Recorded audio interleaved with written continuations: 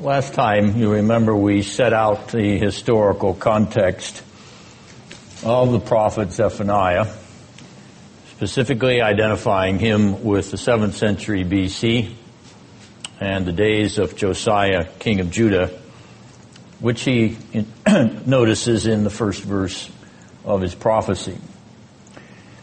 Furthermore, you may remember, we established the uniqueness of Zephaniah as a prophet in two ways. First, in the broad prophetic context of select 8th and 6th century BC prophets who sandwich his era. And we noticed that Zephaniah is not a prophet of the suffering servant of the Lord, as Isaiah is. Nor is Zephaniah a prophet of the vision of the dry bones, as Ezekiel is. Zephaniah is not a prophet of the adulterous bride of the Lord, as Hosea is. Nor is Zephaniah a prophet of rebuilding the temple of Jerusalem, as Haggai is. These are distinct motifs of these 8th and 6th century prophets respectively, unique motifs which identify them and their prophetic books. However, we also explored the uniqueness of Zephaniah as a prophet in the second place in relation to the narrow prophetic context of the 7th century BC. Zephaniah is not a prophet of the new covenant, as Jeremiah is. Nor is Zephaniah a prophet of good tidings for Israel and Judah, as Nahum is. Zephaniah is not a prophet of justification by faith alone, as Habakkuk is. We concluded by noting in summary fashion that the message of the prophet Zephaniah is the contrast or antithesis between the day of God's just wrath and the day of God's wonderful grace. That outline at the bottom of page 1 of your handout, the contrast between dies irae and dies gratiae in Latin, day of wrath and day of grace. We therefore identified Zephaniah's unique prophetic message, as we pointed out the unique prophetic message of the 6th, 7th, and 8th century prophets whom we summarized. Zephaniah's message is structured and revealed in a manner unlike any other Old Testament prophet. He is singular. He is alone in his message. There are common threads and common themes, but he has a particularly unique message which has been given to him by God, which is not found in any of the 8th century BC prophets. It is not found in any of the 6th century BC prophets. It is not found in any of his other contemporary 7th century BC prophets. The uniqueness of Zephaniah, the uniqueness of his prophetic book, the uniqueness of the prophetic word that comes to him in particular reminds us that there is a particular uniqueness in the prophetic word that comes to all the Old Testament prophets. They have a distinctive message which is peculiar to them and to them alone. Now we turn from the prophetic uniqueness, at least in the broad picture, to the national context. The national context of the life of Zephaniah and the history of the kings of Judah in the 7th century BC. As you turn to the second page of your handout, we began last time with Josiah, a good king who did right in the eyes of the Lord, even as he walked in the ways of David, his father. Now, we want to turn this evening to Ammon, the father of Josiah. And we should know when Ammon died, because the year Ammon died is the year Josiah became king. So what year would we put on the right-hand side of that little hyphen on our outline indicating the year of the death of Ammon? Anyone?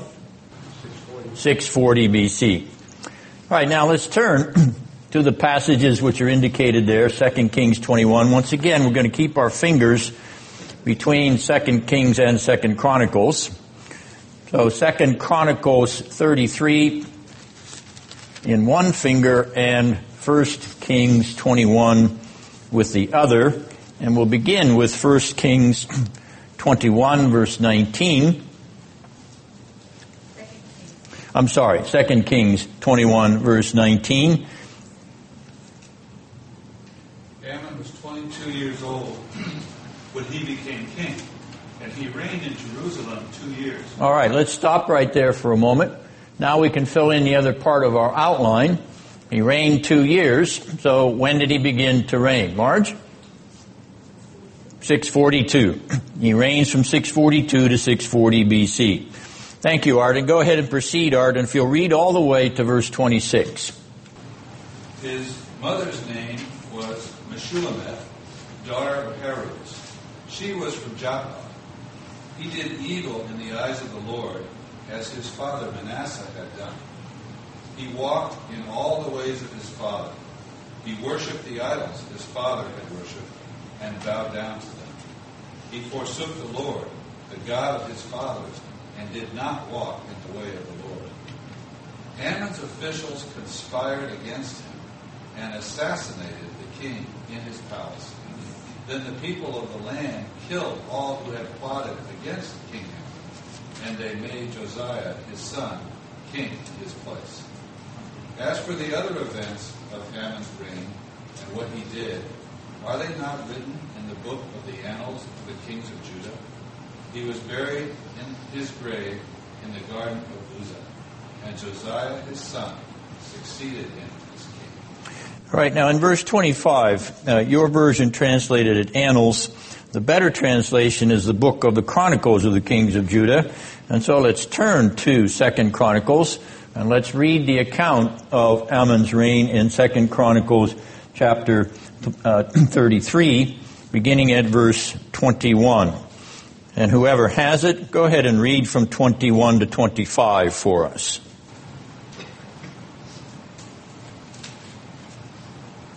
Ammon was 22 years old when he became king, and he reigned 2 years in Jerusalem. And he did evil in the sight of the Lord, as Manasseh his father had done. And Ammon sacrificed to all the carved images which his father Manasseh had made, and he served them. Moreover, he did not humble himself before the Lord, as his father Manasseh had done, but Ammon multiplied guilt. Finally, his servants conspired against him and put him to death in his own house. The people of the land killed all the conspirators against King Ammon, and the people of the land made Josiah, his son, king in his place. All right, now before we turn away from the 2 Chronicles narrative, did you notice the difference between the biographical sketch in 2 Kings 21 and this sketch in 2 Chronicles 33? There is one significant difference. Well, 2 Chronicles added the fact that, unlike his father Manasseh, he did not humble himself before the Lord. Very good. 2 Chronicles adds the humbling of Manasseh. Now, we want to keep that in the back of our minds as we go forward this evening, but notice that contrastive difference. All right, now, we have a characterization of Ammon, which is extremely negative. He did what in the sight of the Lord? Evil. He did evil in the sight of the Lord. And specifically, what kind of evil did he do in the sight of the Lord? He brought the idols into the temple, as a matter of fact, and bowed himself down before them. So he is an idolater. And in that, he was following the example of whom?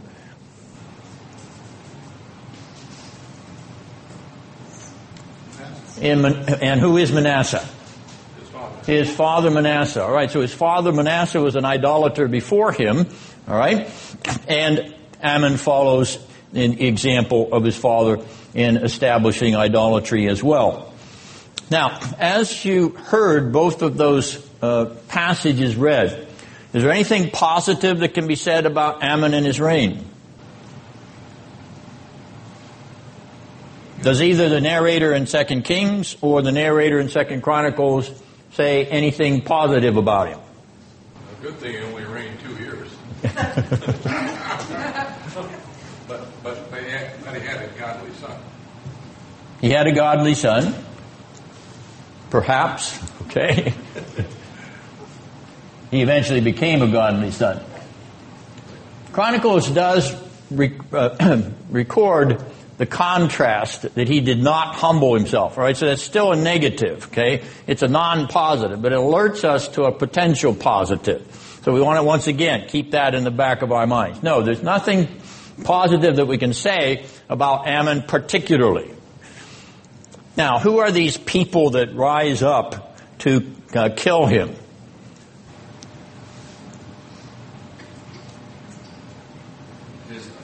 His own court officials, all right? So this is a palace coup, but they don't get away with it because the so-called people of the land execute them. Now in Hebrew, this people of the land phrase is very interesting and very significant. In Hebrew, it's Am Haaretz, the people of the land. They are the common people, generally regarded as the average man and woman in the street or in the fields. This is an intriguing political situation. Obviously, Ammon is removed by his palace officials because there's something about him that they don't like, either politically, conceivably religiously, or for some other reason. We're not told what it is, and it's somewhat risky to speculate about it, so I will leave it alone. Nonetheless, this is unusual, and the fact that the then common people of the streets, the common citizens of Judah and Jerusalem rose up against those who assassinated the king and executed them is also a significant tete-a-tete. All right, now we know who Ammon's father is, so we can fill in that blank. And who is it? It is Manasseh. Now we know when Manasseh died, do we not? He would have died when Ammon became king. So what year do we have? 642. All right, now let's turn to 2 Kings 21, verse 1. So if you still kept your finger in 2 Kings and 2 Chronicles, just flip back a page to 2 Kings 21, verse 1. And whoever has it, read out just that first verse, please. Manasseh was 12 years old when he became king, and he reigned in Jerusalem 55 years. His mother's name was Hephzibah. There's Hephzibah. Okay. All right. Now, notice the length of his reign. 55 years. So if we add 55 to 642, we come up with the number 697, which is on your outline. But the significance of this 55-year reign is that Manasseh is the longest reigning king in the history of Israel or Judah. The longest reign of any king in either the northern or the southern kingdom. And what does it say about his character? Verse 2 of 2 Kings 21. Go ahead and read it out. Anyone? He did evil.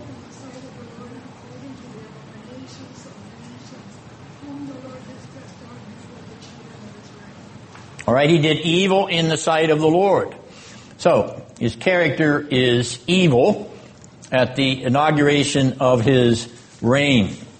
All right, now what specifically evil did he do? Verse 3. Kay, do you have it?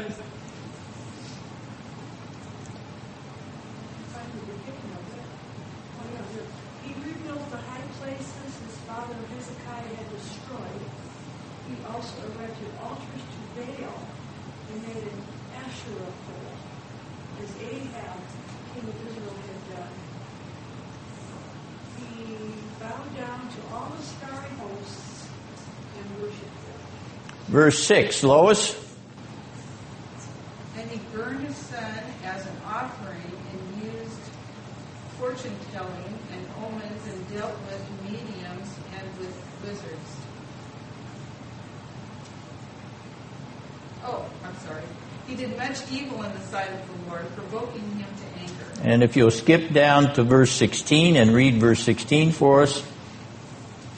Moreover, Manasseh shed very much innocent blood till he had filled Jerusalem from one end to another, besides the sin that he made Judah to sin, so that they did what was evil in the sight of the Lord.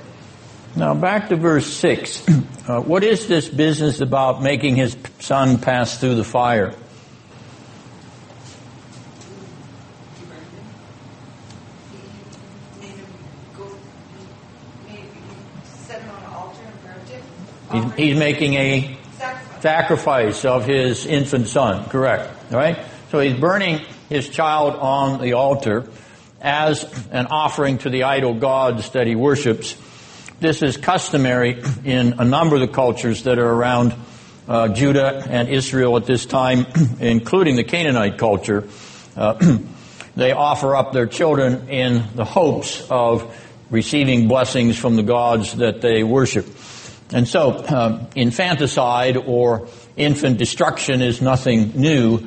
It has been present in polytheistic cultures and idolatrous cultures down through the ages. But Manasseh in that 16th verse is extremely bloodthirsty. And as the text says, he fills Jerusalem with blood. All right, now we're going to turn over to 2 Chronicles now, chapter 33, and read what the chronicler, that is the author of 2 Chronicles, says about Manasseh in chapter 33, verses 2, 3, and 5. 2 Chronicles 33, verses 2, 3, and 5. Marge, do you have it? And he did evil in the sight of the Lord, according to the abominations of the nations, whom the Lord dispossessed before the sons of Israel. So this idolatry even goes back to the Canaanite idolatry, which was present before Joshua brought the children of Israel into the promised land. Go ahead, Marge, verse 3 and 5. For he rebuilt the high places which Hezekiah his father had broken down. He also erected altars for the Baals and made Asherah, and worshipped all the hosts of heaven and served them. For he built altars for all the hosts of heaven in the two courts of the house of the Lord.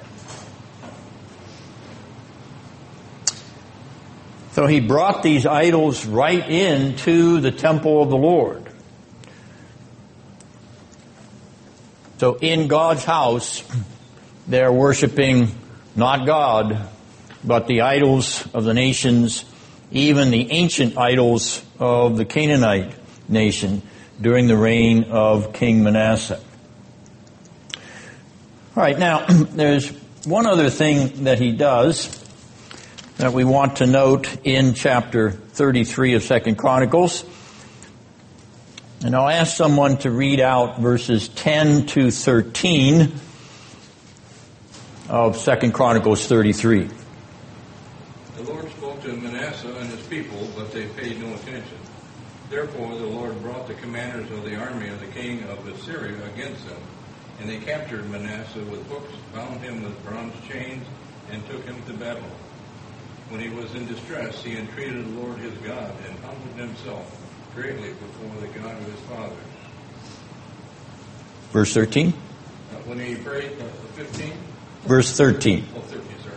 When he prayed to him, he was moved by his entreaty and heard his supplication and brought him again into Jerusalem to his kingdom. Then Manasseh knew that the Lord was God. Now this is a record that does not appear in 2 Kings chapter 21, the record of Manasseh's reign. The chronicler tells us something that happened to Manasseh that the writer of Kings does not tell us.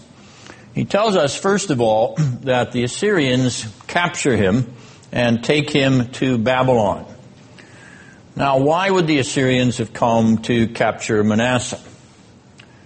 Obviously, because Manasseh rebelled against Assyria. Keep in mind that Assyria is the king of the world at this time in the 7th century. And the only thing that would have induced the Assyrian monarch to come to the West would have been treachery, political treachery, political traitorism in the heart or in the nation of Judah. So, Manasseh betrays Assyria's overlordship.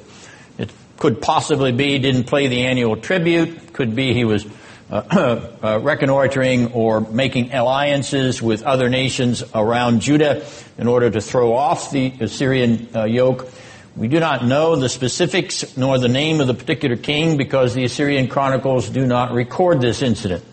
The Bible does, however, and there's no reason to doubt its accuracy. What is more significant about this incident is it reveals that Manasseh did humbled himself in his captivity and cried out to the Lord. Now, the fruit of this repentance, or at least we'll put it at this point, apparent repentance, the fruit of this repentance is in verses 18 and 19 of 2 Chronicles 33. So would someone read out verses 18 and 19 of that 33rd chapter then? Now the rest of the acts of Manasseh and his prayers unto his God and the words of the seers that spoke to him in the name of the Lord God of Israel, behold, they are written in the book of the kings of Israel. Who are the seers? Anyone? Who are the seers? Well, prophets, correct. Okay, verse 19, Nancy.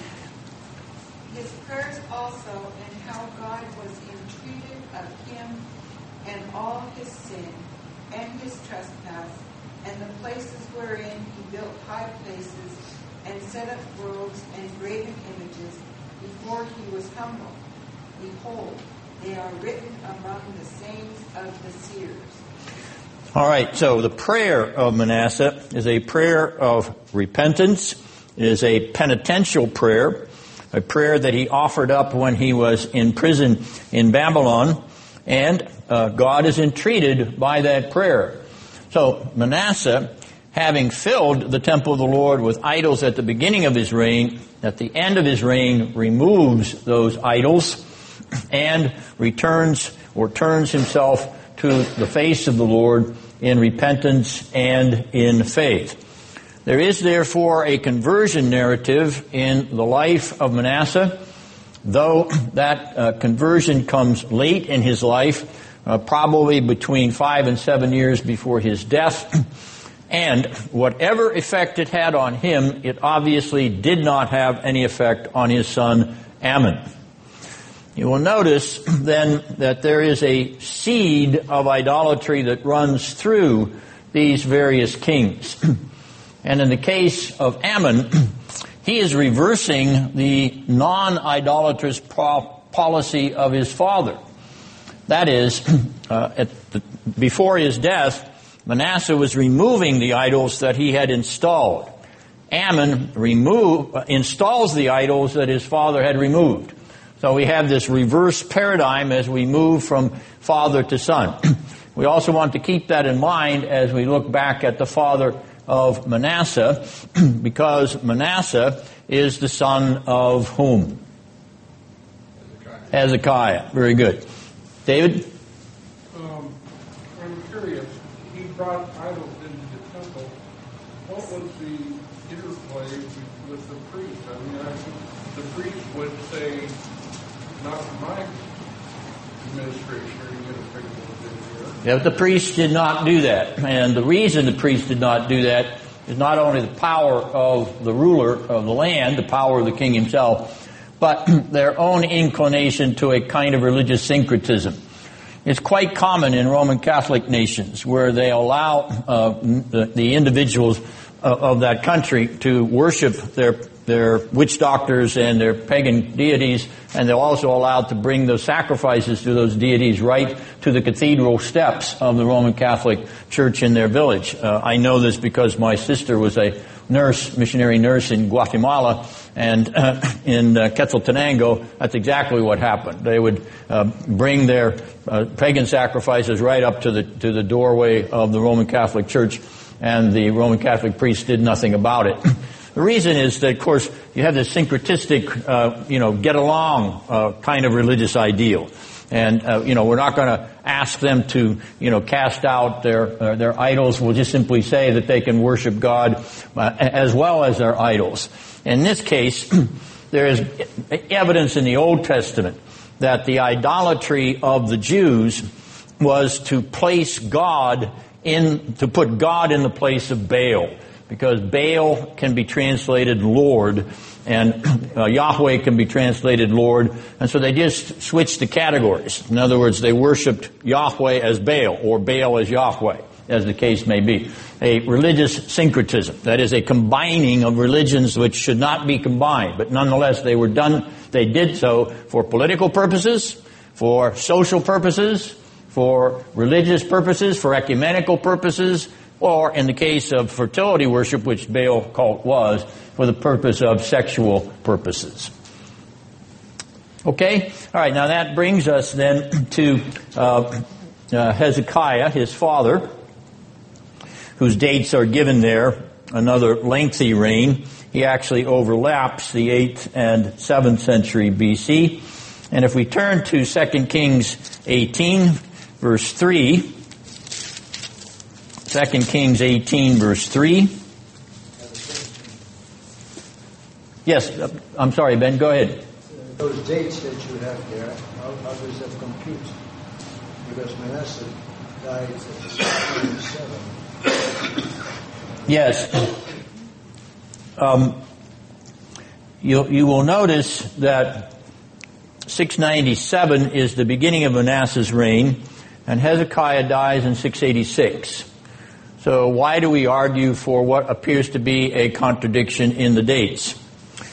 There's a very famous book written back in the 1950s by a Seventh-day Adventist Old Testament scholar, a man named Edwin Teal. The title of that book is The Mysterious Numbers of the Hebrew Kings. And in that book, and actually Teal, like many Seventh-day Adventists, believes in the inerrancy of the Old Testament. In that book, Teal, who was a student of William F. Albright, the most famous 20th century archaeologist at Johns Hopkins University in Baltimore, Teal solved the tension between the mysterious numbers of the Hebrew kings. And what he posited was co-regencies. Co-regencies. In other words, to solve the apparent discrepancies, he argued that the sitting king would allow his successor son to reign as equal co-regent while he was still on the throne. And until his death, he would be accorded some recognition as the succeeding king-to-be, but his father would still have the ultimate power. And so Teal worked out a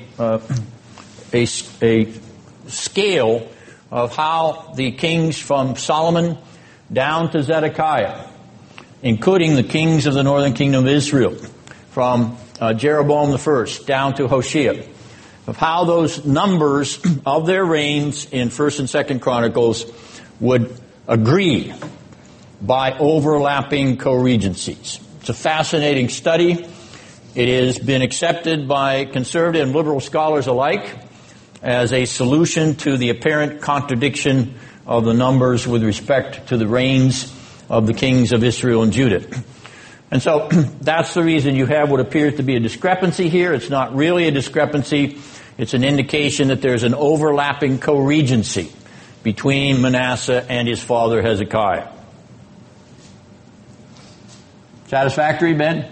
You don't necessarily have to agree with it, but nonetheless, it is a very meticulous, based on archaeological data, that is from the Assyrian annals, Babylonian annals, and the Bible. It's based on data which fits everything into a consistent pattern of uniform dating, and it solves the apparent tension with these numbers of the kings in the Old Testament.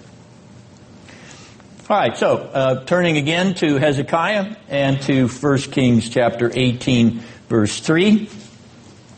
What's the character of Hezekiah according to that verse? If you'll read it out, whoever has it. And he did that which was right in the sight of the Lord, according to all that David his father did. So, Hezekiah is a good king, and you'll notice that slogan there. He did what was right in the sight of the Lord, according to all that his father David had done. It is the very same slogan that is used to describe Josiah. It does not describe Manasseh. It does not describe Ammon. It describes Hezekiah and Josiah. Exact same phrase of commendation. All right, now what about the particulars? The particulars of the good things that Hezekiah did. Let's take a look at verses 6 and 7 of this 18th chapter of 2 Kings. Anyone who has it, please read it out. For he clung to the Lord, he did not depart from following him, but kept his commandments, which the Lord had commanded Moses. And the Lord was with him, wherever he went, he prospered. And he rebelled against the king of Assyria and did not serve him. So he obeys the law of the Lord, particularly the commandments of Moses. He's familiar with the Torah, that is, he's familiar with the Pentateuch of Moses, and he rebels against the king of Assyria. Now we're going to ask who the king of Assyria is in a moment and what that rebellion produced, but let's go on and take a look at the portrait of Hezekiah as we find it in 2 Chronicles 29. 2 Chronicles chapter 29. We can skip over verse 2 because that second verse is a duplication of verse 3 of 2 Kings 18. But let's begin with verse 5. 2 Chronicles 29, verse 5. Please read it, whoever has it. Listen to me, Levites. Consecrate yourselves now and consecrate the temple of the Lord and the God of your fathers. Remove all defilement from the sanctuary. Our fathers were unfaithful. They did evil in the eyes of the Lord our God and forsook him. They turned their faces away from the Lord's dwelling place and turned back their backs on him. Thank you very much. Now notice in verse 5 what he does. What does he tell the Levites to do? Consecrate themselves. And what else? In the temple. And what else? Remove defilement from the sanctuary. So to clean out the uncleanness or defilement that is present in the sanctuary, in the Lord's temple. Anybody, you know anyone else who did that? Or instructed the priest to do that? Marge? Josiah did. Okay, once again, we're noticing some parallels between Hezekiah and Josiah. The cleaning out of the rubbish which had accumulated in the temple. Hezekiah instructs it to be purged, and so does Josiah. All right, now turning forward to chapter 30 of 1 Chronicles. Chapter 30, verse 1. There's something else Hezekiah did. Whoever has it, please read it out.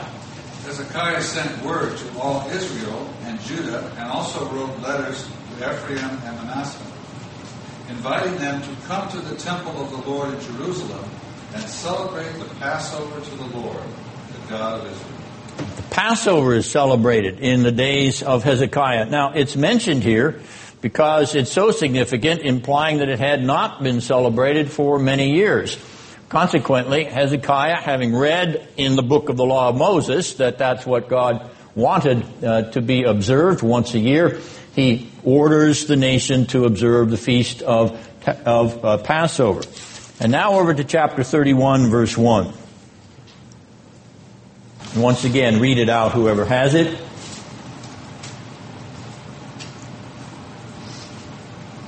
Now when all this was finished, all Israel that were present went out to the cities of Judah and brake the images in pieces and cut down the groves and threw down the high places and the altars out of all Judah and Benjamin, and Ephraim also, and Manasseh, until they had utterly destroyed them all.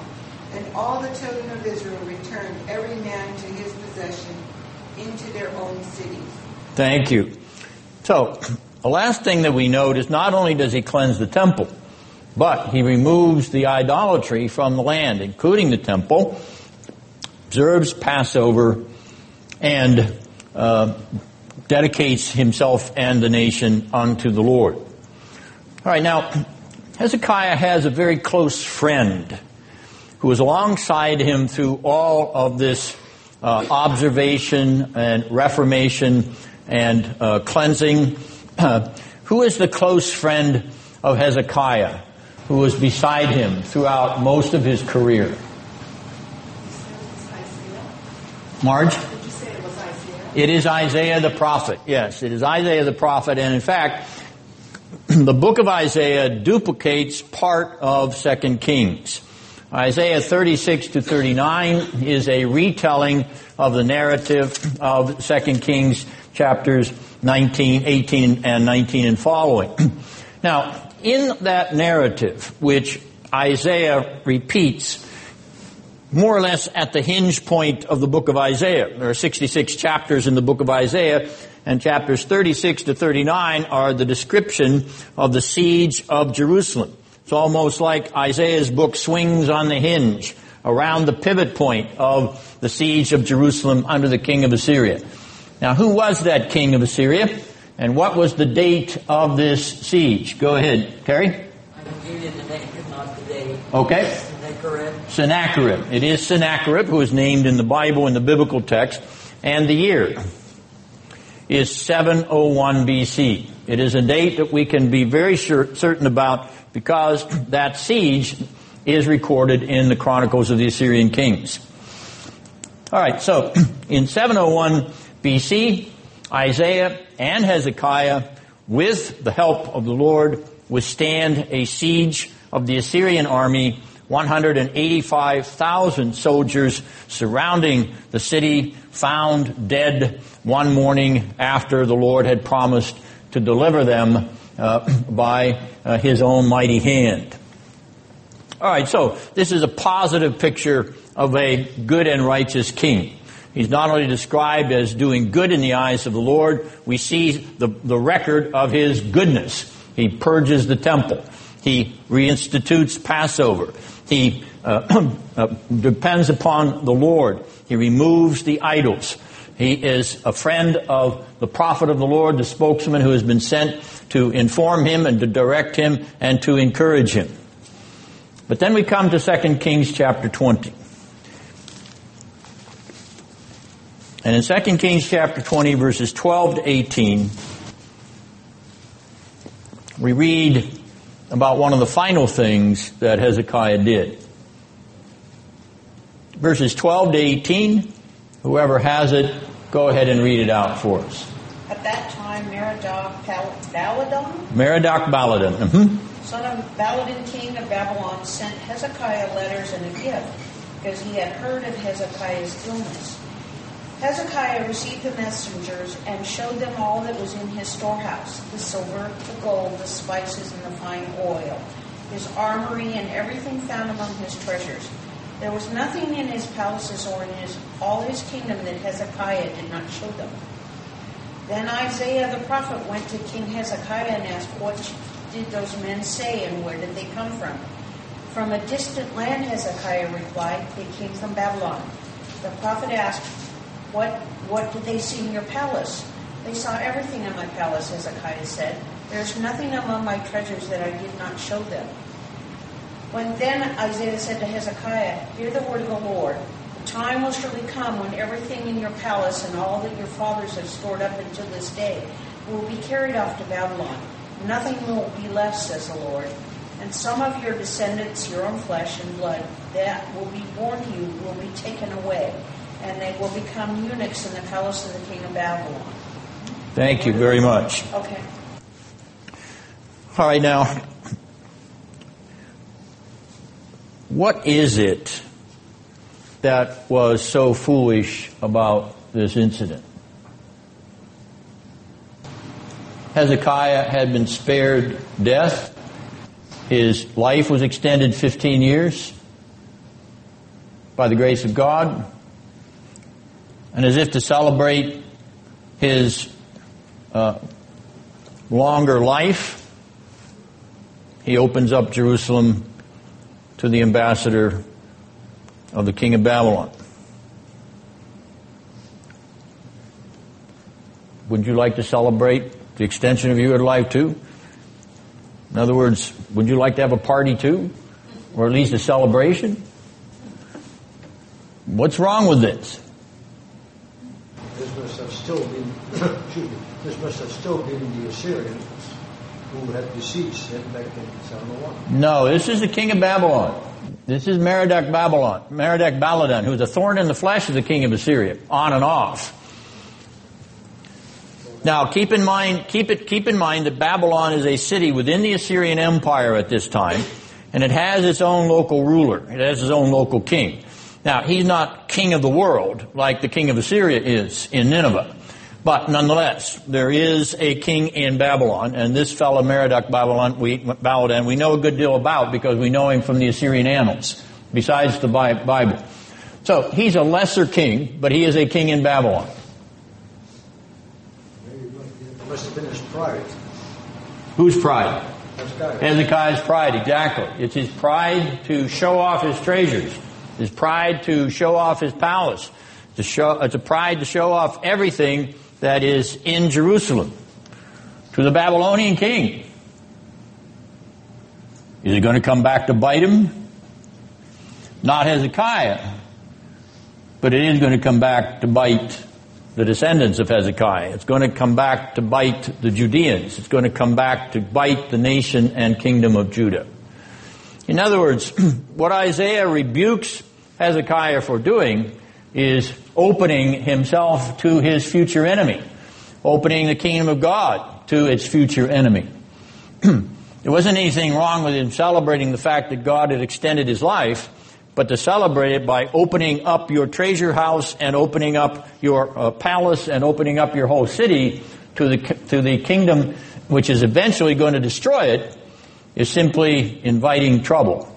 Because, mark my words, when the Babylonians heard about all the wealth that was in that temple and in that city, they said, Jerusalem is a plum for the picking. And eventually, they picked that plum. No, not Merodach Baladan, not in the 7th century BC or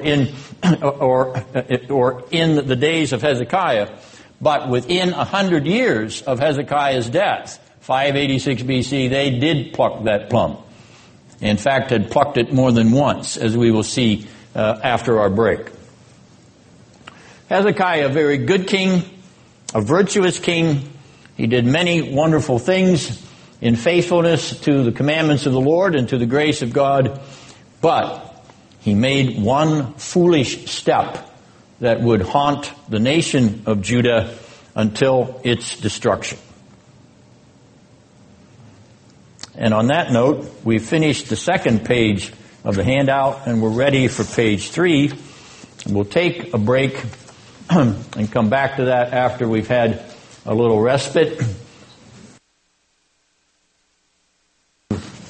Get to your maps that are behind that third page as we draw attention to them. It'll help you visualize some of the material that is here.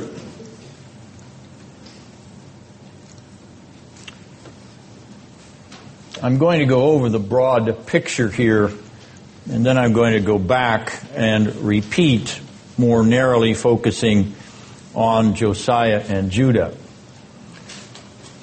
You will notice that on the outline, I have underscored the world power, which is Assyria, the African power, which is Egypt, and the emerging world power, which is Babylon. And we're dealing here essentially with the 7th century BC again. We've looked at the prophetic context on the first page of our outline, placing Zephaniah in the context of the prophets. On the second page, we've looked at the national political context, where we've looked at the 7th century in terms of the history of the kings of Judah, from Josiah backward, Josiah, Ammon, Manasseh, and Hezekiah. Now we want to look at the big picture internationally. We want to see what's going on in the world in the 7th century BC, which is the century of Zephaniah's prophecy and is the century of Josiah's reign. So we'll begin with the world power at the beginning of this century, which is Assyria, in a time which the scholars and historians call the Pax Assyriaca. Now that's a Latin phrase. Does anybody guess what it means? Pax. Peace. It's the Assyrian peace. Now, it's dated, I'm going to date it from 722-21 down to 612. Why am I saying 722-21 BC down to 612? Marge?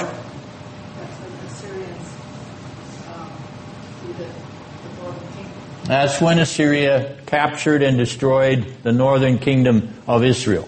And the kingdom of Israel ceased to exist. And the Assyrians transported people from other countries into that region who became the ancestors of the Samaritans, ultimately. So Israel was pacified.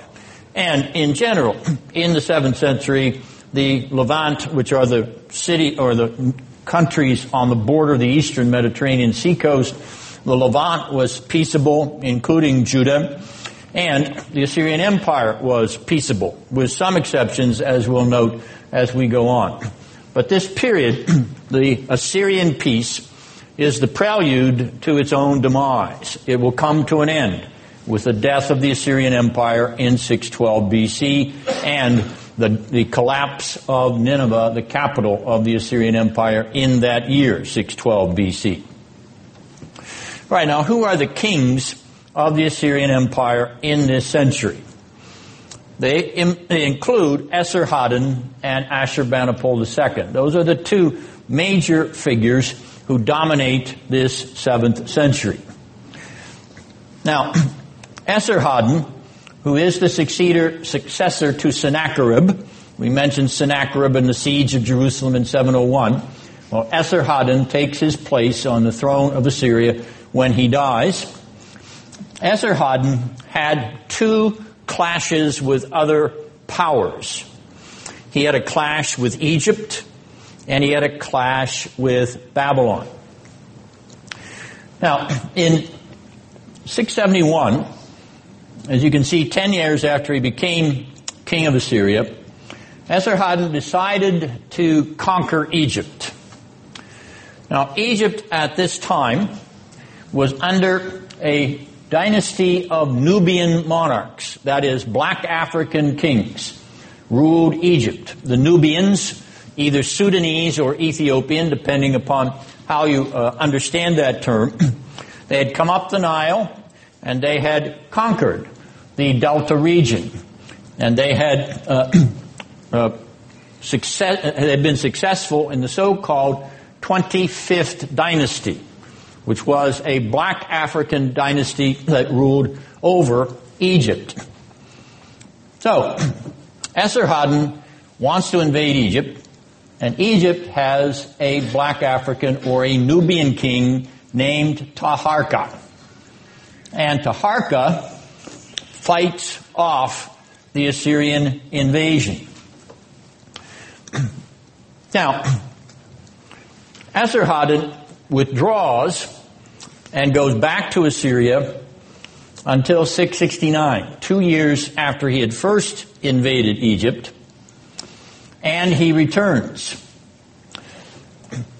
Egypt is in a state of revolution, and so Esarhaddon sets out to put down the revolt that is going on in Egypt.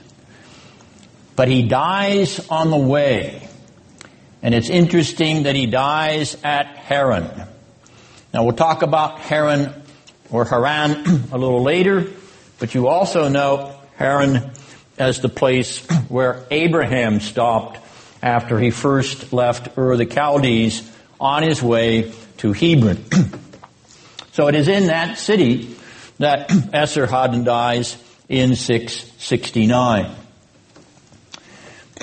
His successor, Assurbanipal II, invades Egypt in 663. Now, during that invasion, he marches up the Nile. That is, he goes south. So he goes, we would say down the Nile, but he's actually going up the Nile because he's going up towards the headwaters of the Nile, which come out of Central Africa. He marches up the Nile, and he gets all the way to Thebes, which is hundreds of miles from the Mediterranean Sea. And Thebes, he besieges and sacks and perhaps even floods by using the Nile River, by diverting the waters of the Nile, perhaps. Now that event is recorded in the Bible. That is, Assurbanipal's sack of Thebes in 663 is recorded in the Old Testament. It's a very crucial part of a prophet and his message in the Old Testament. It is the message of the prophet Nahum. And last week we noted that Nahum is a prophet about the city of Nineveh. Nahum and Nineveh, N-N-N. Okay? So, Nahum is focusing on Assyria and the destiny of Nahum, which he prophesies is going to be destroyed. And in chapter 3, verse 8, Nahum says, "Are you, Nineveh, any better than Thebes, or No Ammon, as he calls it?" Now, No Ammon in Egyptian means city of Ammon, the god Ammon, Ammon-Ra, the sun god. So Thebes was also known as No Ammon, and that's the reason that you have that variation in Nahum chapter 3, verse 8. Nahum is then referring to this historical event. In 663, Assyria conquered Egypt's Thebes. Nahum prophesies that Nineveh is going to be no better. Nineveh is going to be destroyed like Thebes was destroyed, or No Ammon was destroyed. So, one of the key hinges of Nahum's prophecy is this historical event, namely the invasion of Egypt by Assurbanipal in 663 and the destruction of Thebes, which he likens to the coming destruction of Nineveh itself, which occurred in 612 BC. Now, the Assyrian Empire also has a clash not only with Egypt in this 7th century, it has a clash with Babylon. During the reign of Assurbanipal, whom we've mentioned already, the city of Babylon, which had its own king, as we pointed out a little bit ago with Merodach-Baladan, the city of Babylon, which had its own king, who incidentally was the brother of Assurbanipal. The city of Babylon rebelled in 652. And it had a state of revolt against Assurbanipal and the major Assyrian ruler for 4 years, from 652 to 648 BC. The reconquest of Babylon by Assurbanipal, in other words, putting down that revolt in Babylon by the Assyrian army, drained the Assyrian Empire of its power, its energy, its wealth, its resources, and much of its willpower. In other words, this 4-year conflict from 658 to 648 during the reign of Assurbanipal, the last major emperor of the Assyrian Empire, it drained the Assyrian blood. And it left Assyria weak and vulnerable, which is the reason that within 30 years, Nineveh and the Assyrian Empire disappeared from the face of history. The Babylonian uprising against the Assyrian might was the beginning of the end. So in the 7th century, the Pax Assyriaca is a faux pax. It's a false peace. There is tension underneath the surface, and that tension bursts out in terms of the Egyptian hostility and also the Babylonian hostility. These things will come back to haunt the Assyrians later on, although there is an irony involved in the offing. Any questions then about what's going on in Assyria? Assyria is in a state of in the 7th century BC, Assyria is in a state of gradual decline. The Assyrian Empire is going to end in the 7th century BC. It's going to end in this century because it's going to die of its own weight.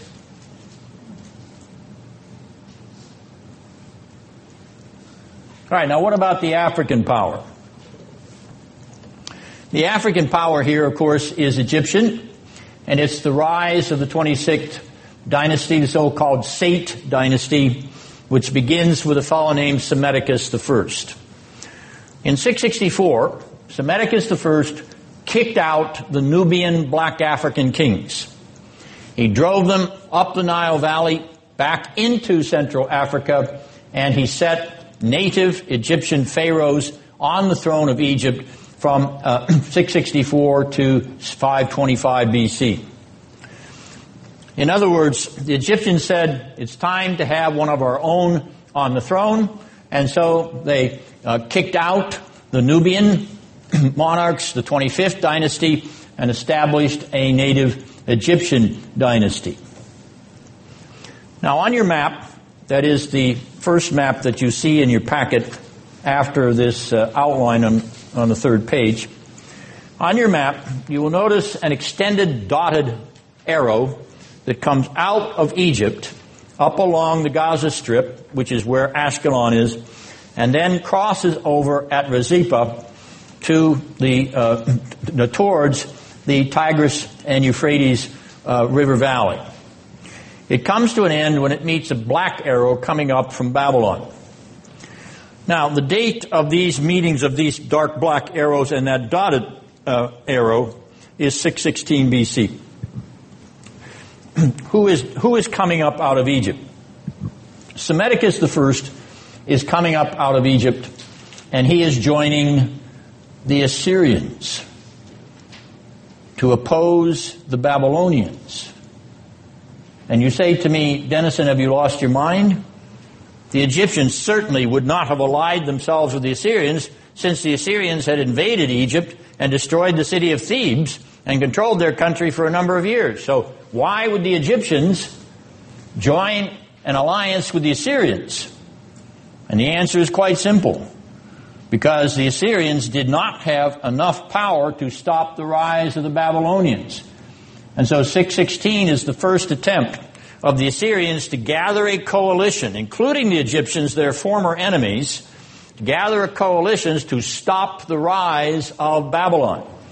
Babylon's king Nabopolassar, Babylon's crown prince Nebuchadnezzar. They are the rising force in the Fertile Crescent, in the Mesopotamian Valley. So that clash in 616, when the Egyptian-Assyrian coalition meets Nabopolassar's army, that clash ends in a draw. And the Egyptian army withdraws under Psammetichus, and what's left of the Assyrian army withdraws to its fate, and the Babylonians withdraw to retool and rearm and to begin to fight another day 4 years later. So, Psammetichus is involved in attempting to defend Assyria. In the late 7th century BC, even as he had been involved in trying to resist Assyria in 663 BC, unsuccessfully. Now, Psammetichus, the first son, is Necho II.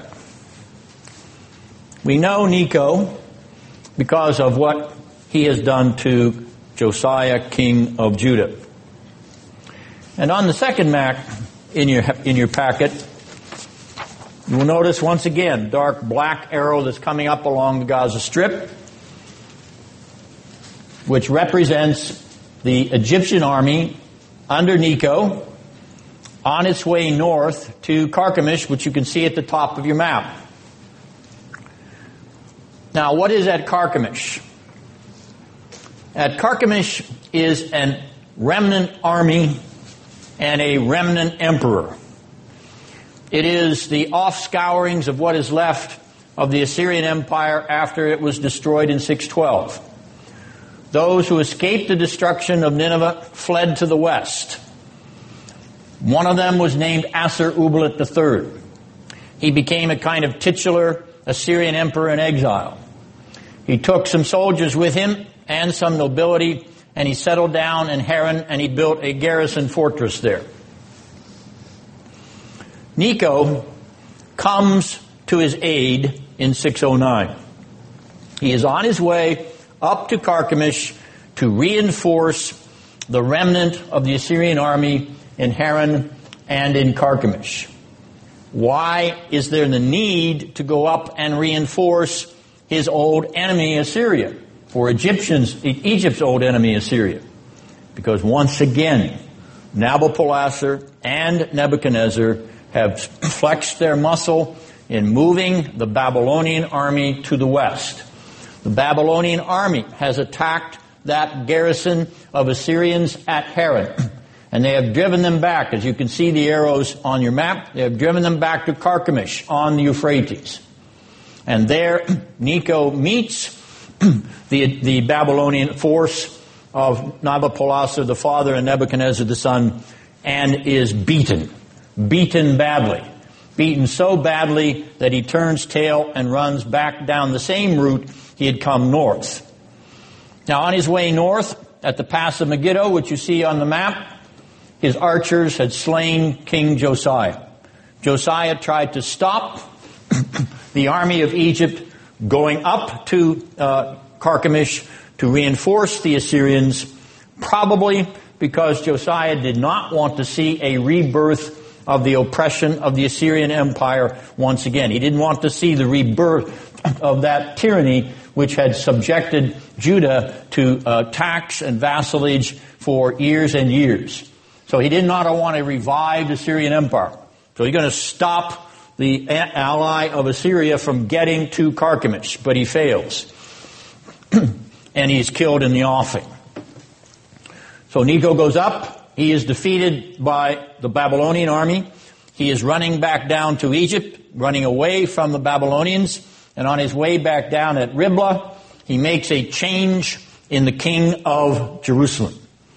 He removes Josiah's son, who is known as Jehoahaz in 2 Kings, known as Shallum in the book of Jeremiah. He removes him from the throne. He reigned only 3 months, which is about the time that it took Necho to go up to Carchemish and come back down. The Bible says he reigned. This boy reigned only 3 months. And Necho unseats him and replaces him with his brother Jehoiakim. So that's how Jehoiakim comes to the throne of Judah. And who puts him on the throne? Necho puts him on the throne. Who controls the throne of Judah? Egypt controls the throne of Judah. Egypt will control the throne of Judah from 609 to 605. So, in summary then, we have 609 as the beginning, with the death of Josiah, the beginning of Egypt's control of Judah and Jerusalem. Now it only lasts 4 years, but nonetheless, from 609 to 605, Egypt is calling the shots with Jehoiakim on the throne. Now, Necho will do this one more time. Necho will come along that same route in 605. He will go up to Carchemish, as Jeremiah 46 verse 2 says. He will do the second time what he did the first time, and the second time will be a replay of the first time. He will meet Nebuchadnezzar, not Nebuchadnezzar and Nabopolassar. Nabopolassar, Nebuchadnezzar's father, is too old to come to the battlefield in the west in 605, 4 years after 609. But Nebuchadnezzar is competent enough to defeat Necho and send him running. Only in 605, when Necho turns tail, Nebuchadnezzar chases him. He does not let him go. In 609, the Babylonians let the Egyptians withdraw. Did not chase them down through the path that they had come up. Did not chase them through Syria and through Judah, etc. But in 605, Nebuchadnezzar says, no, I'm going to make sure you go all the way back to Egypt. I'm not going to leave a chance that you may come out and try to oppose me again. So he pursues Necho on that route south. And as he chases Necho back towards Egypt in 605 BC, he turns aside to lay siege to Jerusalem. This is the first Babylonian siege of the city of Jerusalem in 605. It is the siege in which Nebuchadnezzar takes some of the temple treasury, but he also takes, according to Daniel 1:1, he also takes Daniel, Shadrach, Meshach, and Abednego captive. Notice the context, the broader context. This is an international conflict between Babylon and Egypt, and as a result of that conflict, when Babylon pursues Egypt, stops off at Jerusalem, Daniel and his three friends get carried away into exile in Babylon, 605 BC. Well, Jehoiakim, who is allowed to stay on the throne when Nebuchadnezzar besieges Jerusalem in 605, Jehoiakim decides, well, I guess I'm not the puppet of Egypt anymore. I guess I'm the puppet of the new ascending world power, which is Babylon. And so Jehoiakim bows his head to become the servant of Nebuchadnezzar. And now Babylon is controlling the puppet king of Jerusalem, namely Jehoiakim. Until Jehoiakim decides that he's had enough. He's tired of sending his money off to Babylon. He doesn't want to have to collect taxes that he can't use to skim and so on and use for his own wealth. Typical bureaucrat. So he decides in 597 that he's going to rebel against Babylon. So he induces a coalition of other nations to join him in throwing off the Babylonian yoke. And Nebuchadnezzar says, well, that's way off there in the west. It doesn't faze my kingdom at all. Well, it does, of course, because there are a lot of trade routes coming up out of Africa along that Gaza Strip. There's a lot of money, there's a lot of wealth flowing up there. And besides that, he doesn't want a state which belongs to a coalition which is against him over there when Judah belongs to him as a buffer state against Egypt. In other words, between Babylon and Africa is Judah. It's a nice little buffer zone. And Nebuchadnezzar says, I need that buffer zone, and you're going to rebel against me, I'm going to come and rebel against you. In other words, I'm going to put down your rebellion because I want that buffer zone, I want to control you. So I don't want these Egyptian upstarts coming up and attacking me again. All right, so there's a broad international political picture here in 597 when Jehoiakim decides that he's had enough of the Babylonian king. Well, as a result of Jehoiakim's rebellion, it is possible that he was assassinated by the people of Jerusalem, because the book of Jeremiah records the fact that his body was thrown over the wall and he had the burial of a dog, which means that he was treated with contempt. And the contempt being that the people of Jerusalem knew that when he rebelled against Babylon, it was going to mean that the army of Babylon was going to be at their gates. And so they killed him and, so to speak, threw him over the wall as perhaps an escape offering. But when Nebuchadnezzar did approach Jerusalem in 597, and he did lay his second siege of the city in that year, Jehoiakim, the successor to Jehoiakim, walked out and surrendered to Nebuchadnezzar. Possibly an altruistic or eudaimonistic move on his part in order to spare the city. In other words, if he would surrender, then Nebuchadnezzar wouldn't take out his full wrath upon Jerusalem and burn the whole thing to the ground. Well, it did work, because Nebuchadnezzar captured Jehoiakim, took him captive along with his nobles and his mother and the prophet Ezekiel, amongst others, and took them back to Babylon and left Jerusalem standing, but placed a new king over the nation, namely Zedekiah. So, Nebuchadnezzar has been to Jerusalem twice by 597. Within the space of 10 years, Jerusalem has rebelled against him and against the Babylonian Empire. Zedekiah decides that he'll be a good Babylonian stooge. And for about 10 years, he behaves himself. But then in 587, with the assistance of the Egyptians, a little bit of encouragement from the Egyptian Pharaoh, a fellow named Hophra, Zedekiah decides that he's feeling his oats, and he doesn't need to send any of his tax money off to Babylon either. He'd rather enjoy all the benefit of his corruption and bureaucracy at home. So he throws off the yoke of Babylon, and Nebuchadnezzar says, third time is the last straw. This is it.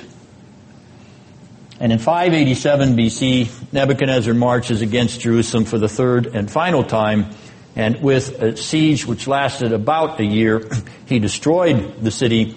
He took Zedekiah captive. He burned out his eyes after he executed his son in front of his face, carried him off into captivity in Babylon along with the rest of the exiles of Judah and Jerusalem, leaving Jeremiah the prophet in the city because Jeremiah had urged the city to surrender in the first place in order to save its life. Babylon then emerges at the end of the 7th century and the beginning of the 6th century as the dominant world power that controls even Judah and Jerusalem. But Judah will not submit. Jerusalem will not obey, even though the prophet Jeremiah, through the Lord, tells Jerusalem and Judah to submit. It is the only way that you will survive, Jeremiah says. If you insist in rebelling against the king of Babylon, you are insisting upon the death of your nation.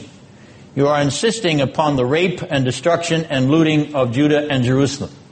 If you insist on rebelling against the king of Babylon, then you are going to insist on a death wish. And did the children of Judah and the king, the leader of their nation, listen to their prophet? They did not. They assaulted him. They insulted him. They put him in stocks. They threw him in prison. They put him in a mucky cistern where he nearly suffocated to death. They tried to destroy the prophet of the Lord who told them the truth. The end of the 7th century is Babylon in control. The end of the 7th century is Egypt in retreat. The end of the 7th century is the beginning of the end for Judah and Jerusalem. In the offing, there will no longer be a king of the Jews in Jerusalem after 586 BC. In the offing, with the exile of the Jews to Babylon, though some will return, there will no longer be a land of promise. In the offing, there will no longer be a temple, though it will be rebuilt in the days of Haggai and Zechariah. Nonetheless, they will say, the glory of this temple is not as the glory of the former one. In the offing, the Lord will say, I am going to shake the heavens and the earth once more. In the offing, there is a land which cannot be occupied by a foreign army. There is a king who is not the minion of the forces of darkness as Nebuchadnezzar was. In the offing, there is a son of Judah who is not controlled by Egypt or by Babylon or by Assyria or by Persia or by Greece or by Rome or by any other world power. In the offing, God is saying, there is coming a day when this land will not be the land of your destiny. When this temple will not be the center of your worship. When this scion of Judah, this son of David, will not be the object of your devotion. There is coming a day, says the Lord, when I will send to you the descendant of Josiah and Hezekiah. In Matthew 1:1 it's recorded, I will send you the descendant of Hezekiah and Josiah, who will be Jesus Christ, the Son of God, who is king of a kingdom not like Jerusalem and Judah. He is king of a kingdom like heaven and the throne of glory. He is the Lord of a land which will never be occupied by an enemy. Nor will there be any rape, looting, or destruction in that land, for he is the Lord of the land of heaven. And I am sending you one who more than Josiah for all of his goodness, more than Hezekiah for all of his virtue, more than both Hezekiah and Josiah, who were both foolish in some ways. I am sending you someone who is no fool. I am sending you one who is not just good, he is perfectly good. And he will bring you to my land. He will bring you to my dimension where there is no temple anymore. He will bring you to a place where there is no more war. And peace, real peace, pax aeterna, where eternal peace endures forever and ever and ever. The 7th century BC cannot be absolutized. It cannot be made the model of the future of Israel, 2014. No. That model was destroyed in 586 BC. It has never been recaptured, and even the attempts to produce it by rebellion in 66 AD ended in another massive destruction of Jerusalem in 70 AD by the Romans. You are not called to a land between Asia and Africa. You are not called to a temple in a city on Mount Zion in that land. You are not called to a physical blood descendant of David. You are called to heaven and to the Son of God, eternal in his glory, who has rescued you from everlasting destruction. So our overview of this panorama of the prophetic, national, and international context is to highlight the exceeding and abundant glory of the Lord Jesus Christ, whom we will see Zephaniah project. To that end, next time, we will begin to look at verse 1. Any questions? Yes, David? The campaign, the army coming out of Egypt, those are awfully long supply lines. I take it when they went through the land, they just took whatever they wanted. That is exactly right. They lived off the land as much as they could. Now, they were well equipped, particularly the Assyrian army. It had planned long forays and had well supplied bagged wagon trains along behind it. It was a policy that Tiglath-Pileser introduced into Assyrian warcraft in the 8th century BC. Any other questions or comments?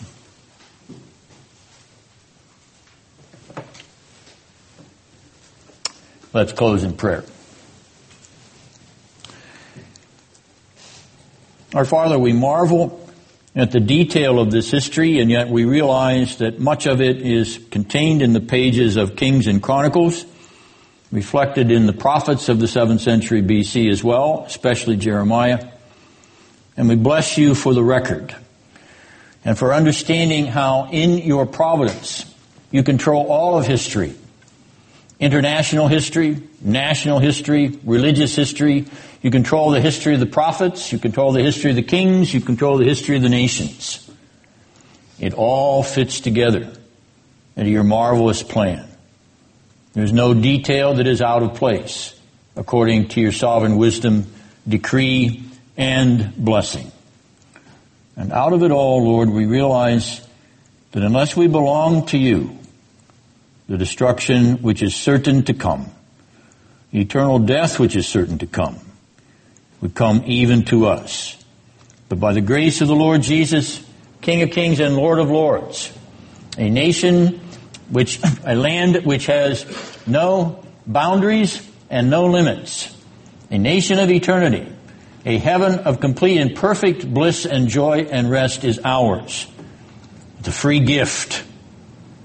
Nothing in our hands required. A gift of faith in our hearts alone. Your gift. We bless you for all of this and for allowing us to even rejoice in it from the standpoint of the 7th century BC, to set our eyes, even 700 years before the time, to set our eyes steadfastly upon Jesus, the author and finisher of our faith. In His blessed name we thank you. Amen.